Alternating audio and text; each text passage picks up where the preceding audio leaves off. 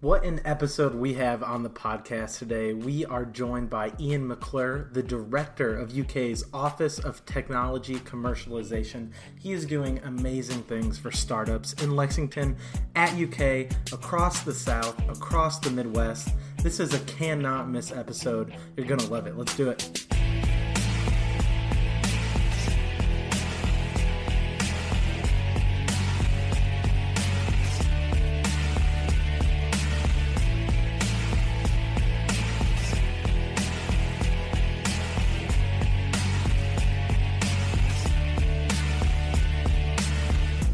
All right, welcome back to the Middle Tech Podcast. My name is Nate Antitomaso up in Chicago, and Evan, you're actually on UK's campus right now, right? Yeah, we're in the Aztec building. The Aztec building, that is like the main stretch where they're doing all the construction right now. Yeah. Yeah, It's a lot of construction going on around here right now on campus. It's like they finished one project and then they just announced the new section that they're just going to completely tear up. Well, they got, $2 billion worth of stuff coming on campus, which is pretty cool, but it means a lot of construction. Yeah, and in the long run, it's always good. I remember freshman year, I lived in the first dorm, Central, like the first new one. It's now called Johnson Hall, I believe.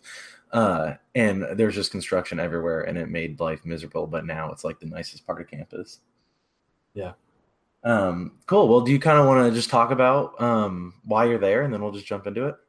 Yeah, so I don't remember on a past episode, we had interviewed Tom Martin from EKU, a good friend of mine. He just kept telling me, hey, you got to meet Ian, you got to meet Ian McClure. Great guy. You know, he's doing a lot of stuff on campus, doing a lot of stuff in Lexington, helping grow the technology community. He just kept saying that. So eventually I reached out to Tom and said, hey, you need to connect me to this guy. And so he did. He connected me to Ian.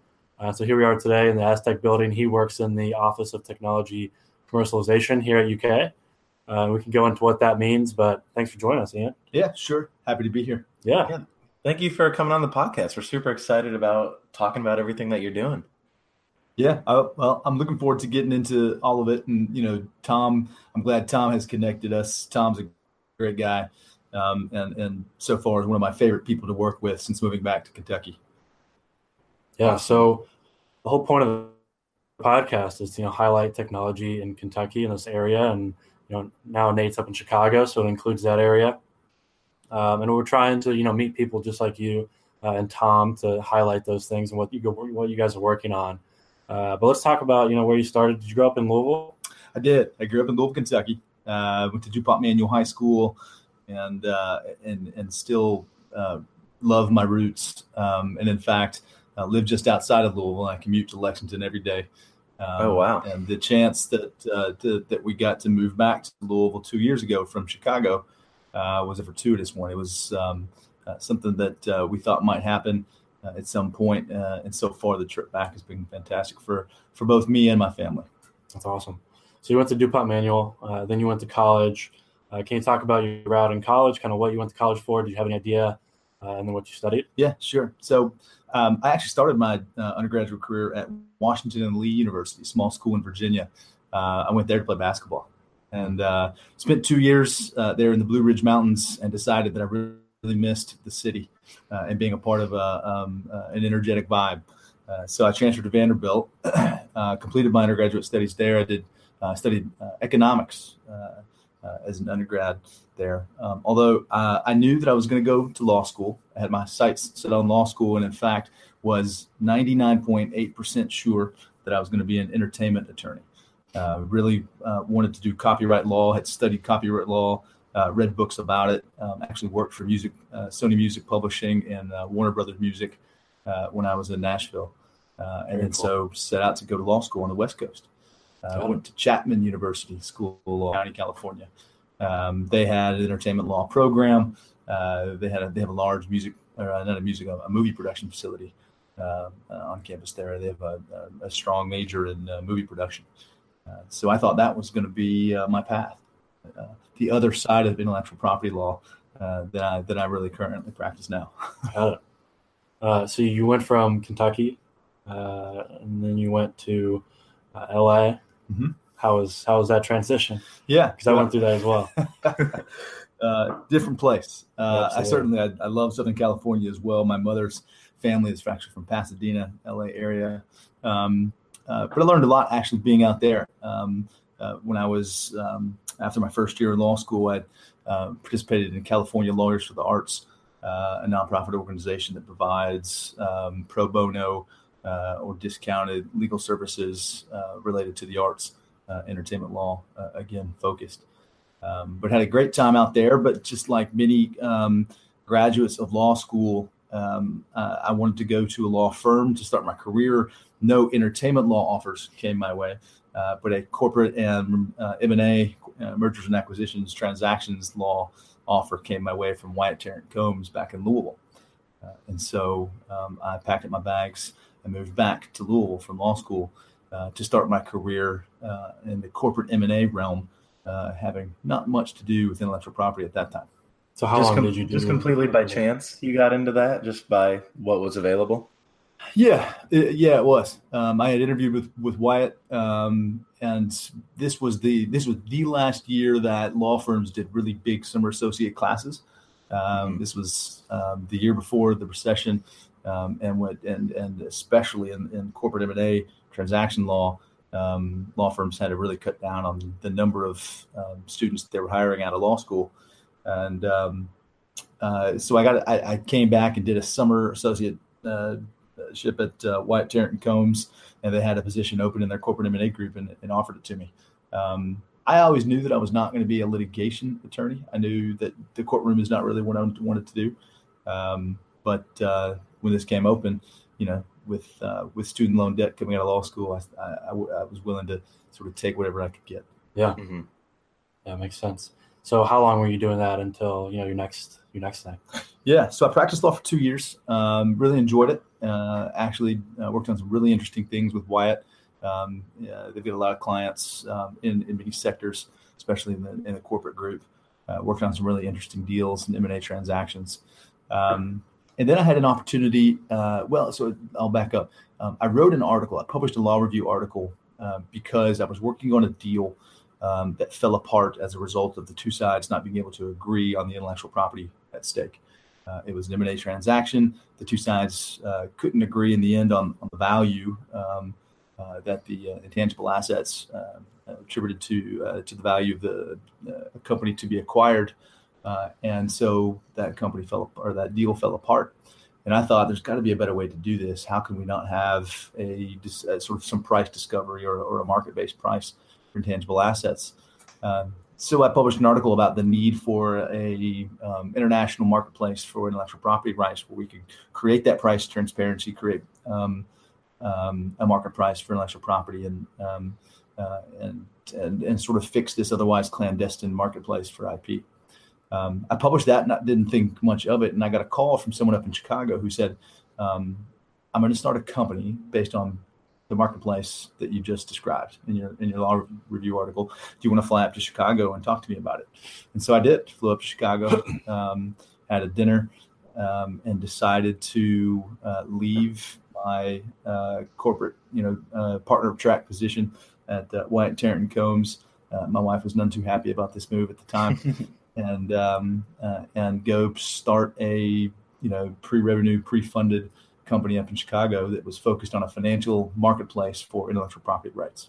And you got connected to that opportunity because you just wrote a blog post, basically, and you put that piece of content out, and you established yourself as an expert in that specific topic, and that's how you got connected. That's crazy. That's right. And it wasn't really well. I did actually write a blog post as well, but I spent some time and I published a 30-page law review article with some pretty substantial research supporting the need for this, really, because at the time there was a pretty large gap in the just the law review academic literature on the need for something like this. But I also had a blog called IP Perspective as well, and I wrote some pieces on that. Somebody read my article, forwarded it to this gentleman that was going to start this company, and ultimately we did. Yeah, content production leading to opportunity. It's good. We talk about that a lot. Yeah, yeah, that's what we're doing. Just creating content. Well, it's interesting when you put yourself out as an expert in something. Anybody can become an expert in something if they study it up, put themselves out as an expert, and then get themselves engaged in whatever it is that's going on. Especially if there's a gap in what it is that people understand about that subject, that you yourself can figure out, and if anything, propose a solution. Yeah, just jump into it, learn, research, learn as you go, and just make content while you're doing it. Makes sense. So can you go in more of the product that you guys were aiming to build up there? And, it's IP law is not something that a lot of people understand. There's a lot of technicalities to it. Sure. So if you can, just describe it in a way that, everybody can hopefully understand. Sure. Well, the best way that I can describe it quickly is we're all familiar with commodities markets where you can trade futures or options contracts based on cereal, grain, oil. Many of us that are day traders or even are a part of some mutual funds may own some tradable stocks and or commodities. But essentially, technology rights or rights to intellectual property is a one-off clandestine transaction marketplace without any standard course of dealing or actual market in which these trades can take place. So every single intellectual property license, every single intellectual property asset transfer is negotiated on a one-off basis. So there is no market with trades that are regulated by some standard course of dealing or set of rules. So what we decided is the same way you can trade those commodities, why couldn't we create a futures contract or other tradable contract for the rights to the future value of technology? So if you wanted to, if you really like, and I'll just use a technology that everyone is familiar with, if you really like iPhone technology, but you do not like Apple stock, right? You have some issue with their management or just simply don't want to trade in the equities of Apple stock. You could trade in the future value of the iPhone based on its underlying intellectual property rights.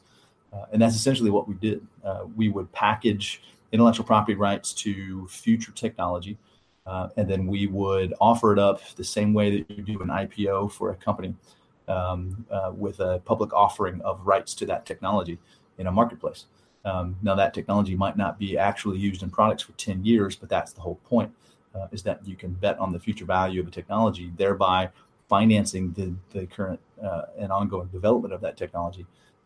Because some of the price that you would pay would go back to the owner of those rights so they could continue to develop it. And that's what we did. We spent a lot of money on a tradable platform, an online tradable platform. And then we created these commoditized contracts that could be traded through this exchange. So my question is, how did you set the price of these intellectual properties? Did you have people research? Because in the beginning, I'm sure the prices were set by humans, but eventually the vision was the market would eventually, determine a price of IP somehow. Yeah. Right. So how in the beginning were you setting these prices? That's right. It was pure market theory, right? So in any perfect marketplace, in a perfect market, an asset is worth what a willing buyer will pay for it. But ultimately, to do an IPO right, you have to be the investment bank and actually come up with the first offering price, right? This is how IPOs work. The investment bankers do a lot of research. They come out with a core underlying range, and then the market will set the price within that range based on what a willing buyer's willing to pay. And so that's what we did. We actually hired about 20 just out of MBA grad type students or professionals that became our research analyst base.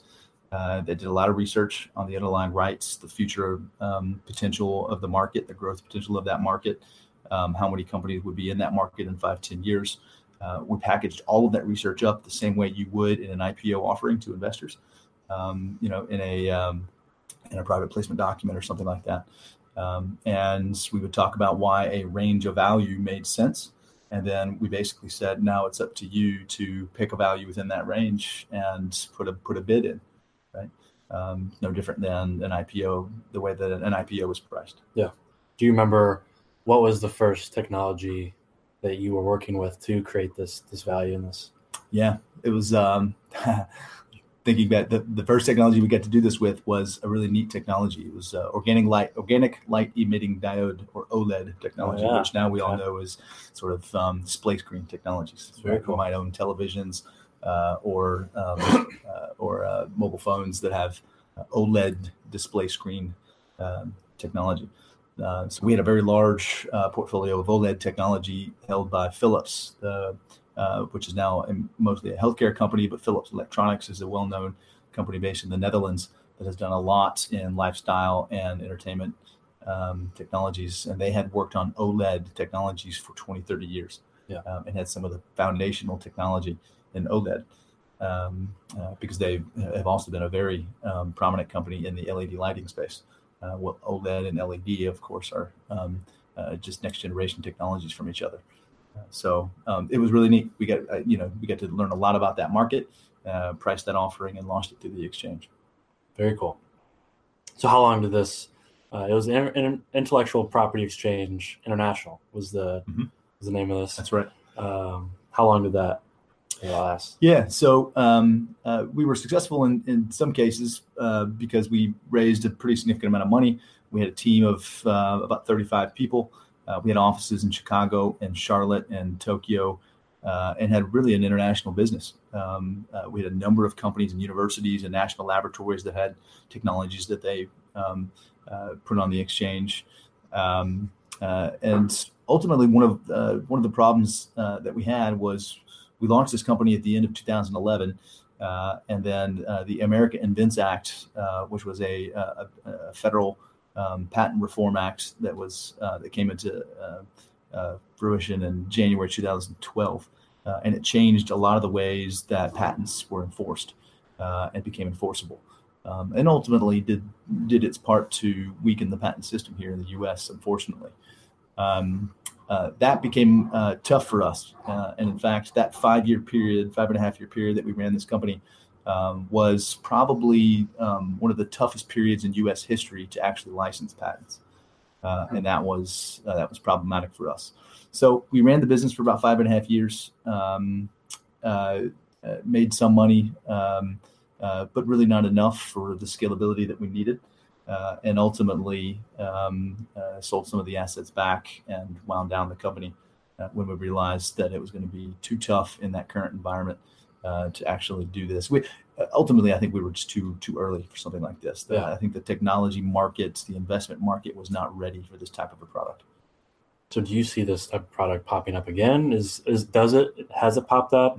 What are your thoughts there? Yeah, I am 110% confident that business model is going to pop up again. Yeah. In fact, I'm already aware of a resurgence of the same business model coming back.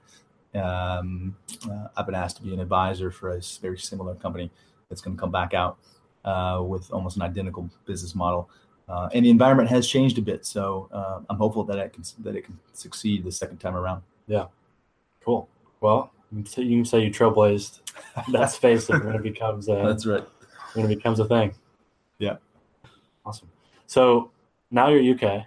What was your journey from winding that down to arriving here? Yeah.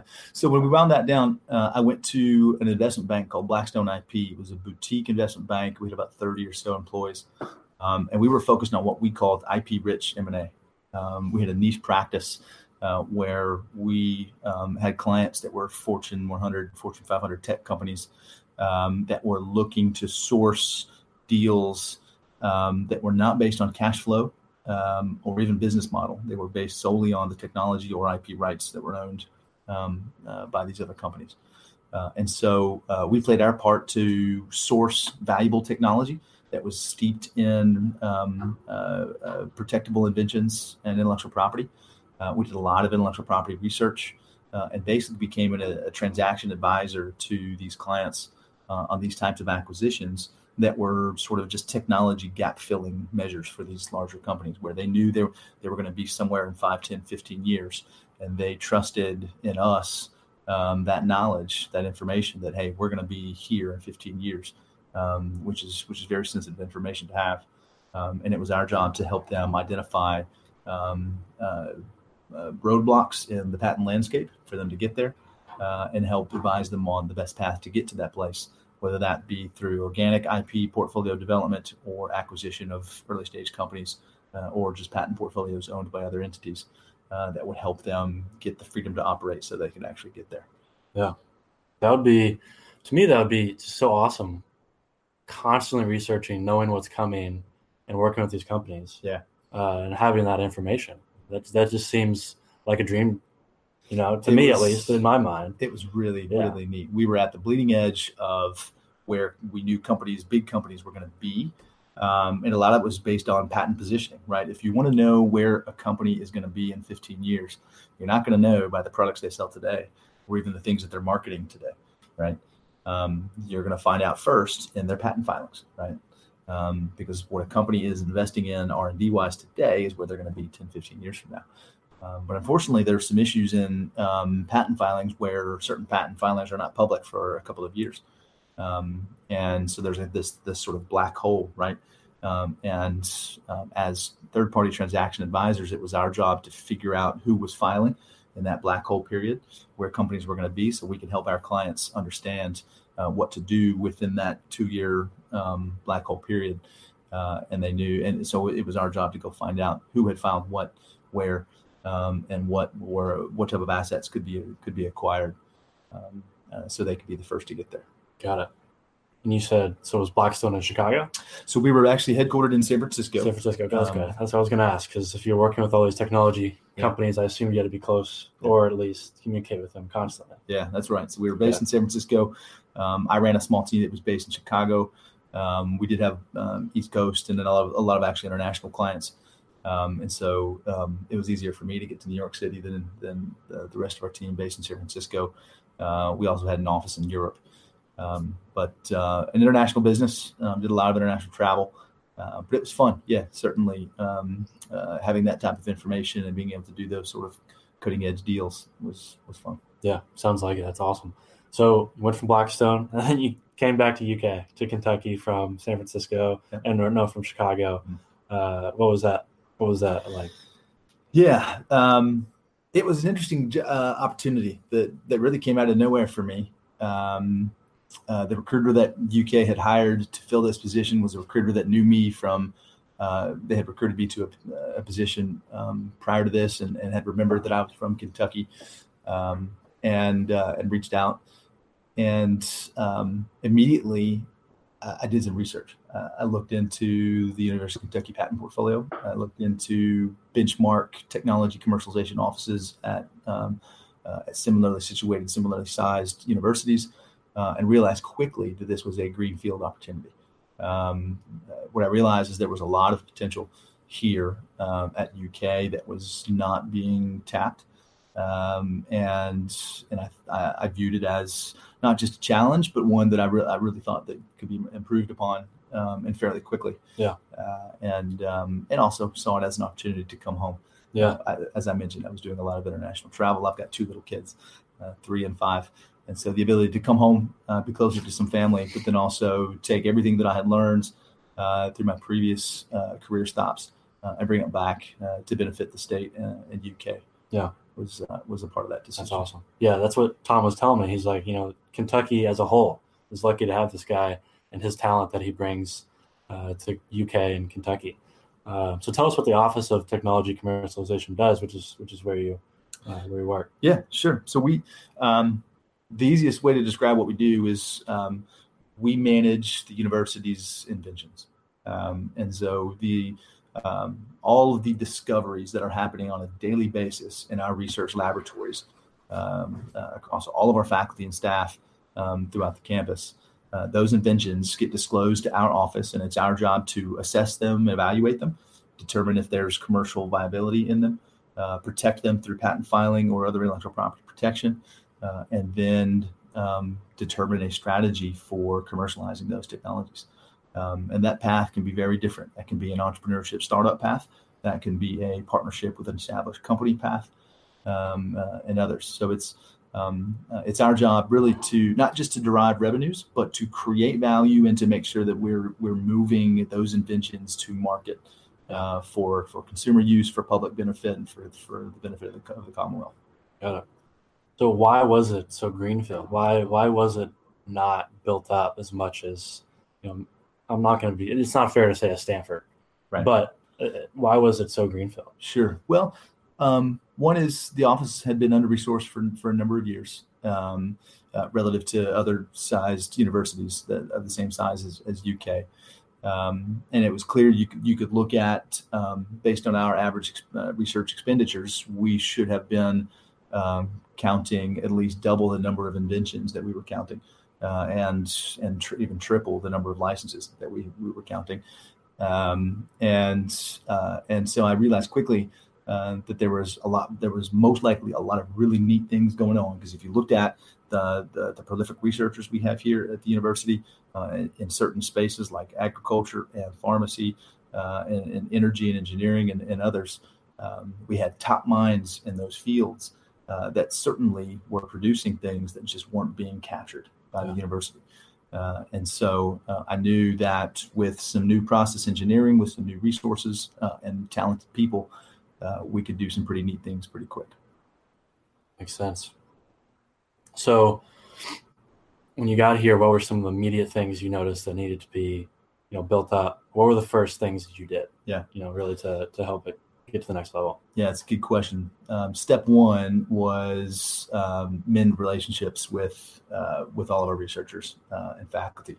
I think confidence in the office is a really important thing. It's a critical component for a technology commercialization office to be successful, because faculty don't really think in this way most of the time, right? They are oriented around publishing, research and publishing their results through academic literature. And they're not always sort of steeped in the commercial side of that research, right?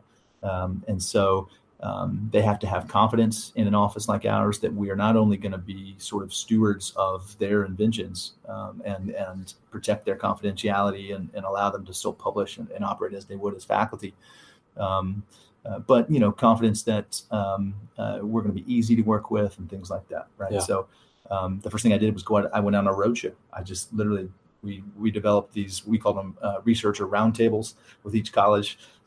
It was kind of like, shaking hands and kissing babies. But that's basically what I did. Yeah. And met with faculty one-on-one and in small groups and just asked them questions like what do you want from our office, and what's been the problem in the past, and what do we need to do to make sure you have confidence in what we can do. Yeah. And as part of that, looking at the current research landscape here at UK and recruiting others outside of UK to come in and fill the different gaps of research not being done. Because, UK, we're very well known for recruiting, basketball players, right, and football players. Is the same thing being done on the research side because people don't think of that. Right. Is that being done? Yeah, it is actually. So one thing UK had done very well. So a number of years ago here in the state, we had a really neat program called Bucks for Brains. And Bucks for Brains, in addition to some other programs, allowed the University of Kentucky to go after some really top talent in certain fields. And that was a mission for a few years here at the university. And we amassed a group of faculty that were top in their field in certain fields that are still doing research here today. And so that was, we actually do a pretty good job of that. And we've got some really top faculty in certain fields here. And really that was already in place. And I knew we needed an office that could take advantage of that and actually cultivate an environment where inventions were being brought forth, and we were partnering with those faculty on commercialization opportunities. Got it. Very cool. So I'd like to read a few stats here on that I found on UK, and then I would like you to kind of compare that to some of the other well-known colleges of our size and kind of in our field, and then also, if you can, to the Stanfords of the world, if you can help there. So in 2017, there were 40 new patents filed, and gross royalty from those was $2.4 million, basically, in 2017. Let's see what's some of these others. Licenses and options as of June 30th, 2017, there were about 117 of those. And as far as income distributed to those inventors, it's about $4 million since 2010. And then income distributed to the colleges and departments since 2010 was about $13.4 million. So those are some really interesting numbers that I had never come across those and never really thought of a university as making money off of inventions coming out of them, and same as founders coming out creating this technology and ultimately commercializing it, which is exactly what you do. So can you compare those numbers to some of the other comparable universities?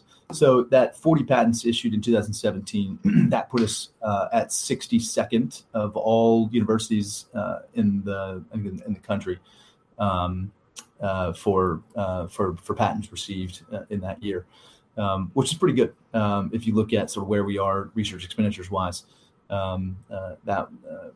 That's decent and where we should be.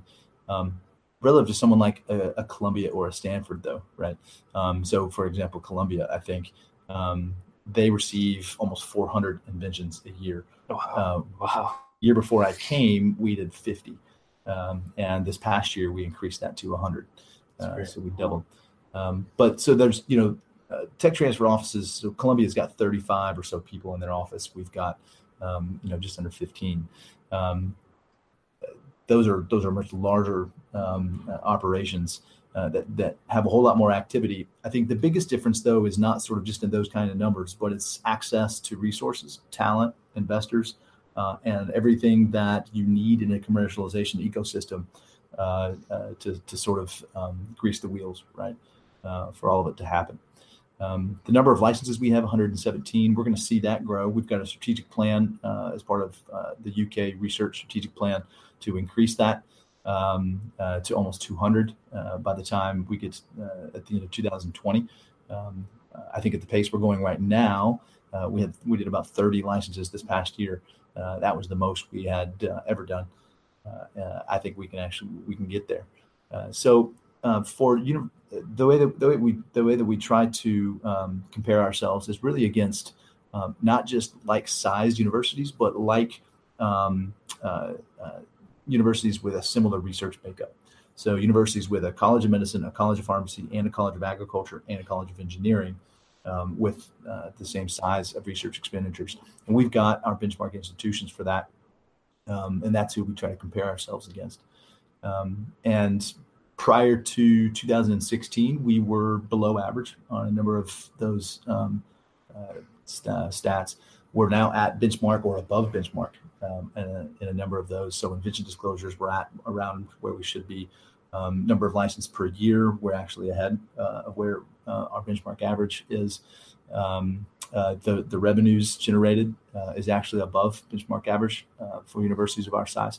And a lot of that is usually from, a few big hits, right? Yeah. We've had our first sort of big hit recently with a product that got to market. And Mosquito?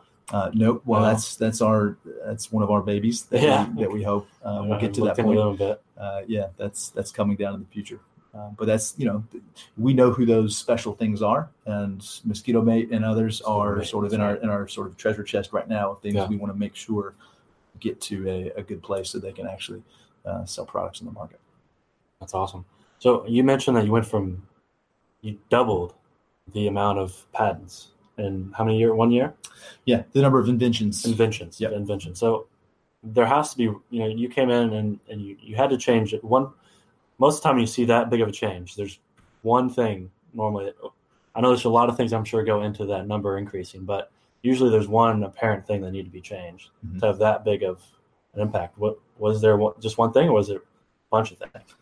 I guess it was a bunch of things. I think the two most important of those bunch of things were additional people, right? Okay. That could be focused on relationship development with our faculty. Visibility of the office needs to be important, and confidence in the brand of our office needs to be felt by all of our faculty. So they want to disclose things to us. It's cultural, right? Yeah. So, and this is one of the things that Tom Martin and I are working on across the state, is that commercialization incentives. It's an environment that requires motivation to do it, to actually play, right? And that's a cultural thing.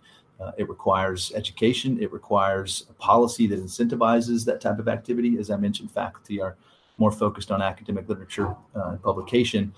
So we have a policy where 40% of everything we make goes back to the inventors and their personal capacity, right, to their personal pocket.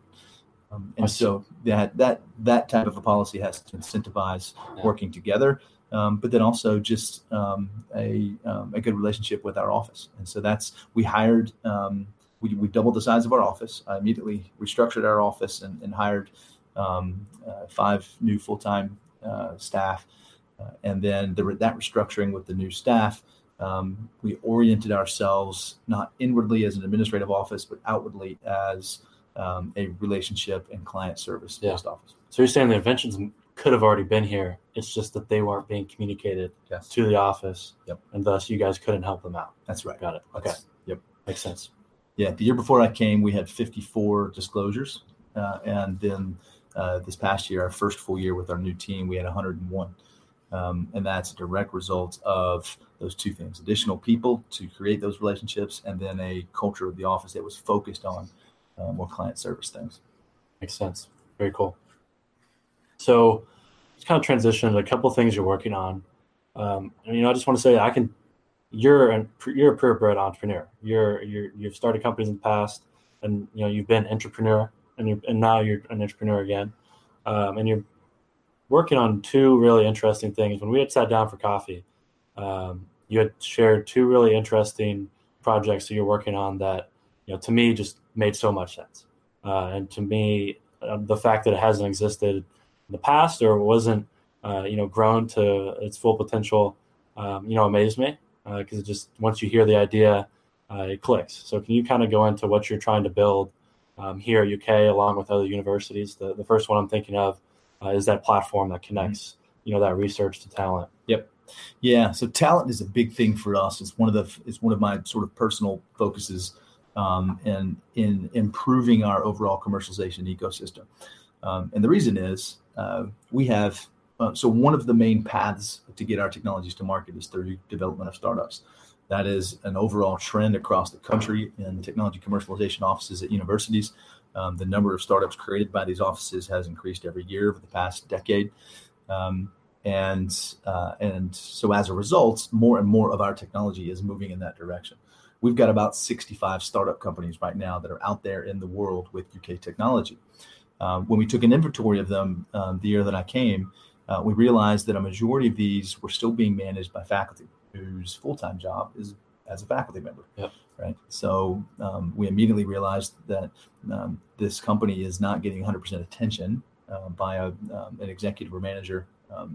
But for the most part, these were sort of hobbies or just vehicles to get grants and things like that to develop the technology only, but not focus on the business side of it. So the issue is our research scope here at the university is larger than the immediately available talent pool here in Lexington.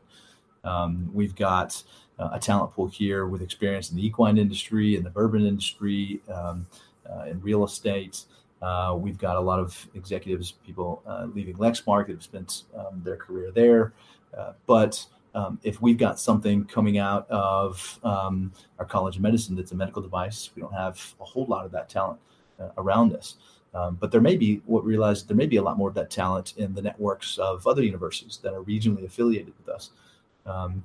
So we've Cincinnati and Indianapolis and Louisville, and even south in Nashville, and other ecosystems do have more of that talent.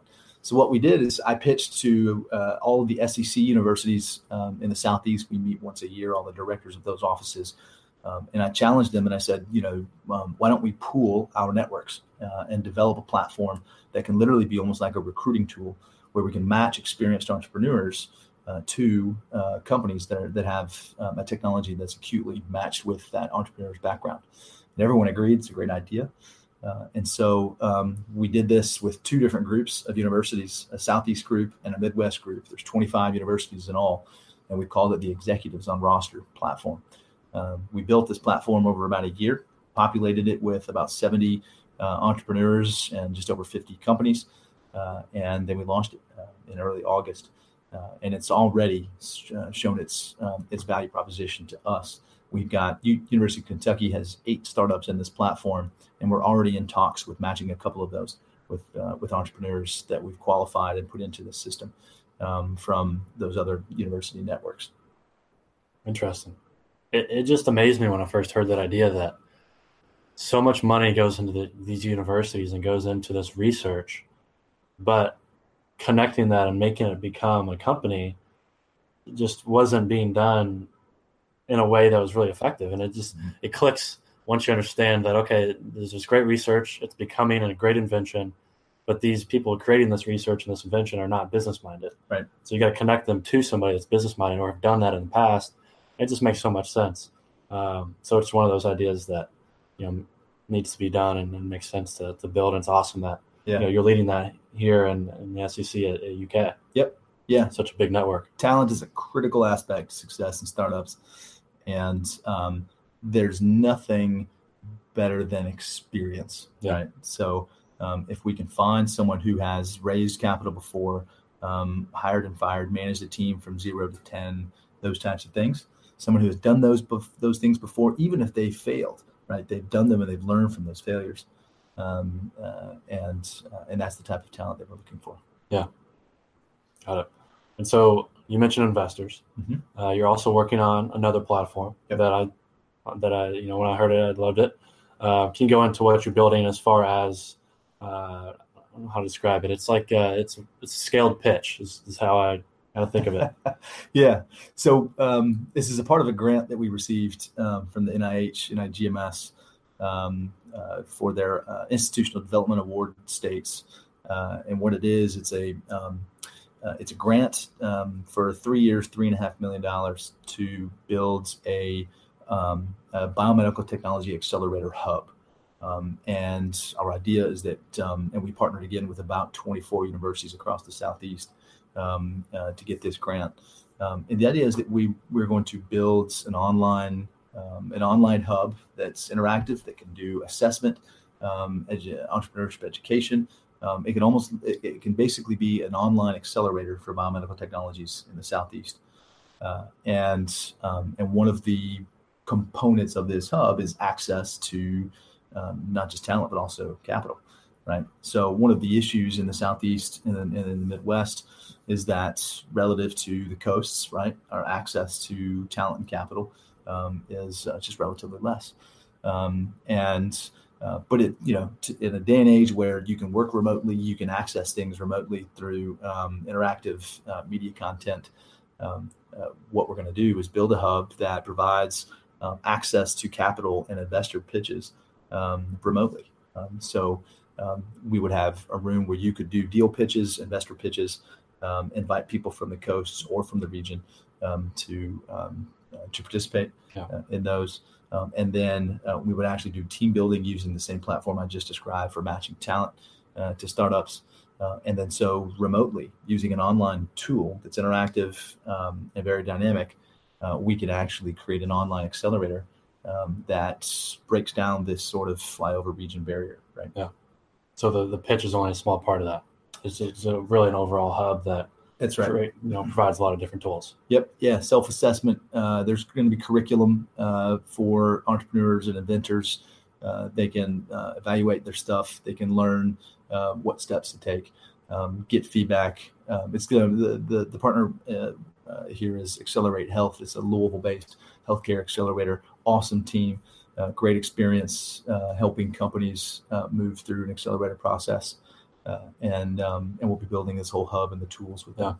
So how do you connect this hub to investors, to the VCs, to the private equity firms that might be willing to provide money? Are you going out and building those relationships and saying, hey, we have this tool, or are you building the tool, putting it out there and letting them come? What's that like? The tool has to the tool has to be useful. Yeah.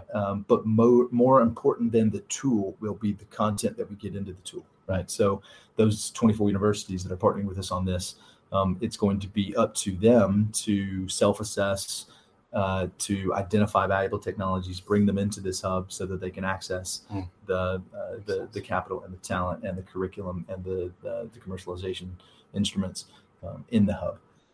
But ultimately, how you attract the talent and the capital investors to the hub is marketing, right? Once you have the content should breed itself if it's actually good content. What we know is that there's amazing inventions coming out of the Southeast and Midwest, but a lot of them meet these barriers with no access to capital and talent and other partnerships. And so if we can build that, if we can break down that barrier and through an online hub like this, create that access, then we're effectively creating a centralized pipeline of cool things that people on the coasts will want to see. Yeah. Almost like another marketplace. Sure. Yeah. That's exactly back right. to this idea. We're back to market theory. Yeah. That is awesome. And again, it makes so much sense once you hear that, combining all those different pieces of technology and talent and building this hub and marketplace. It's awesome. And it's awesome that, you're doing it and helping lead all of that here in Kentucky. Yeah. One thing that sticks out to me, and I kind of want to ask this general question. I think when you think of an Office of Technology Commercialization, you think of, obviously filing a patent or identifying an invention, kind of more of these beginning stage pieces of starting a business. But some of these platforms and some of the other things you've said seem like it goes beyond that. You're more of a support system throughout a startup's journey. Is that true? What kind of ongoing support and programs can you help with some of these startups coming out of the university? Yeah, that's absolutely true. I think technology transfer was limited in its vision for a number of years, where basically the end point was the license. Mm-hmm. And fortunately, that's changing. We see over the past 5-6 years a lot more what I would call service wrapping of those licenses, which is basically the development of programs and people and teams that work for those startups post license. And so one thing that we just launched is a program that we call Co-Create that plays on the word company create. And basically it's a suite of services for building companies.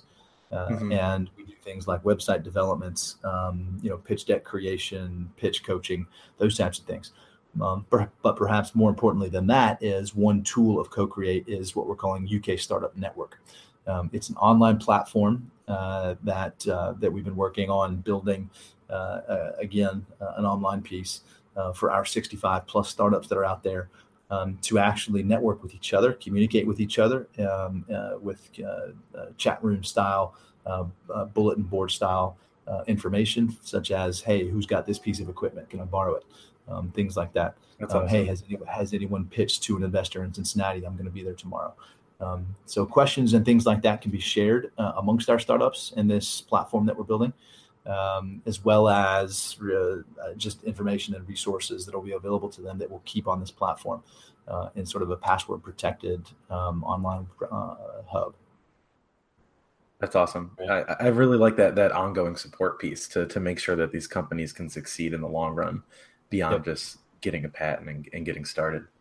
Yep, absolutely. The way we look at it is all of those startups, we're no different than a VC in the sense that all of those startups, that's our portfolio, right?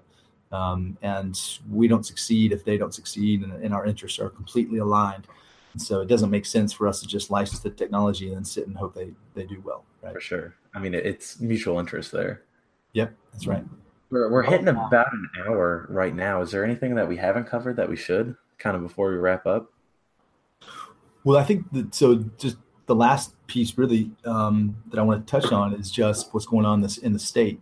And so both of those projects I just described, those university to university partnership projects, we've involved all of the public institutions in the state, which to me is really, really important.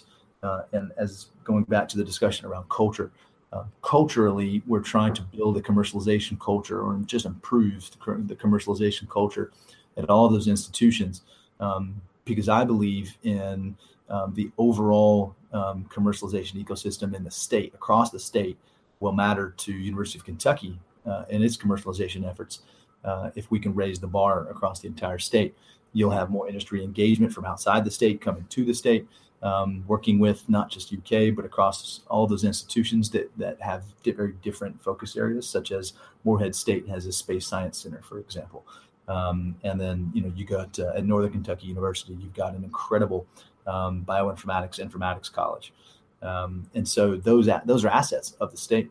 And so we're partnering right now with all the institutions in the state to help improve that commercialization culture, because I believe, as we have discovered here, that despite a number of those institutions not being research first or tier one research universities, as University of Kentucky and University of Louisville are, academia is where you hire some of the best minds in certain fields, whether they are research first or teach first. And very talented faculty are being employed across those 6 other public universities in the state. And when you hire PhDs in certain fields, they are some of the smartest people in that field. And our idea is there's incredible inventorship and ideas coming out of that talent across the state that's currently not being captured because those universities don't have technology transfer offices or intellectual property professionals to help advise that ideation to patent to commercialization process. So we've included all of those universities in those 2 projects. We're also working with the Cabinet for Economic Development right now on a 3rd project that would build a commercialization center, a Commonwealth commercialization center in the state, where those types of technology transfer and intellectual property services can be provided to all those other institutions. And I'm excited about that, just to raise the bar for the entire state, because I think as we do that, then the University of Kentucky's chances at commercialization improve, because more capital and talent and other things are attracted to the state.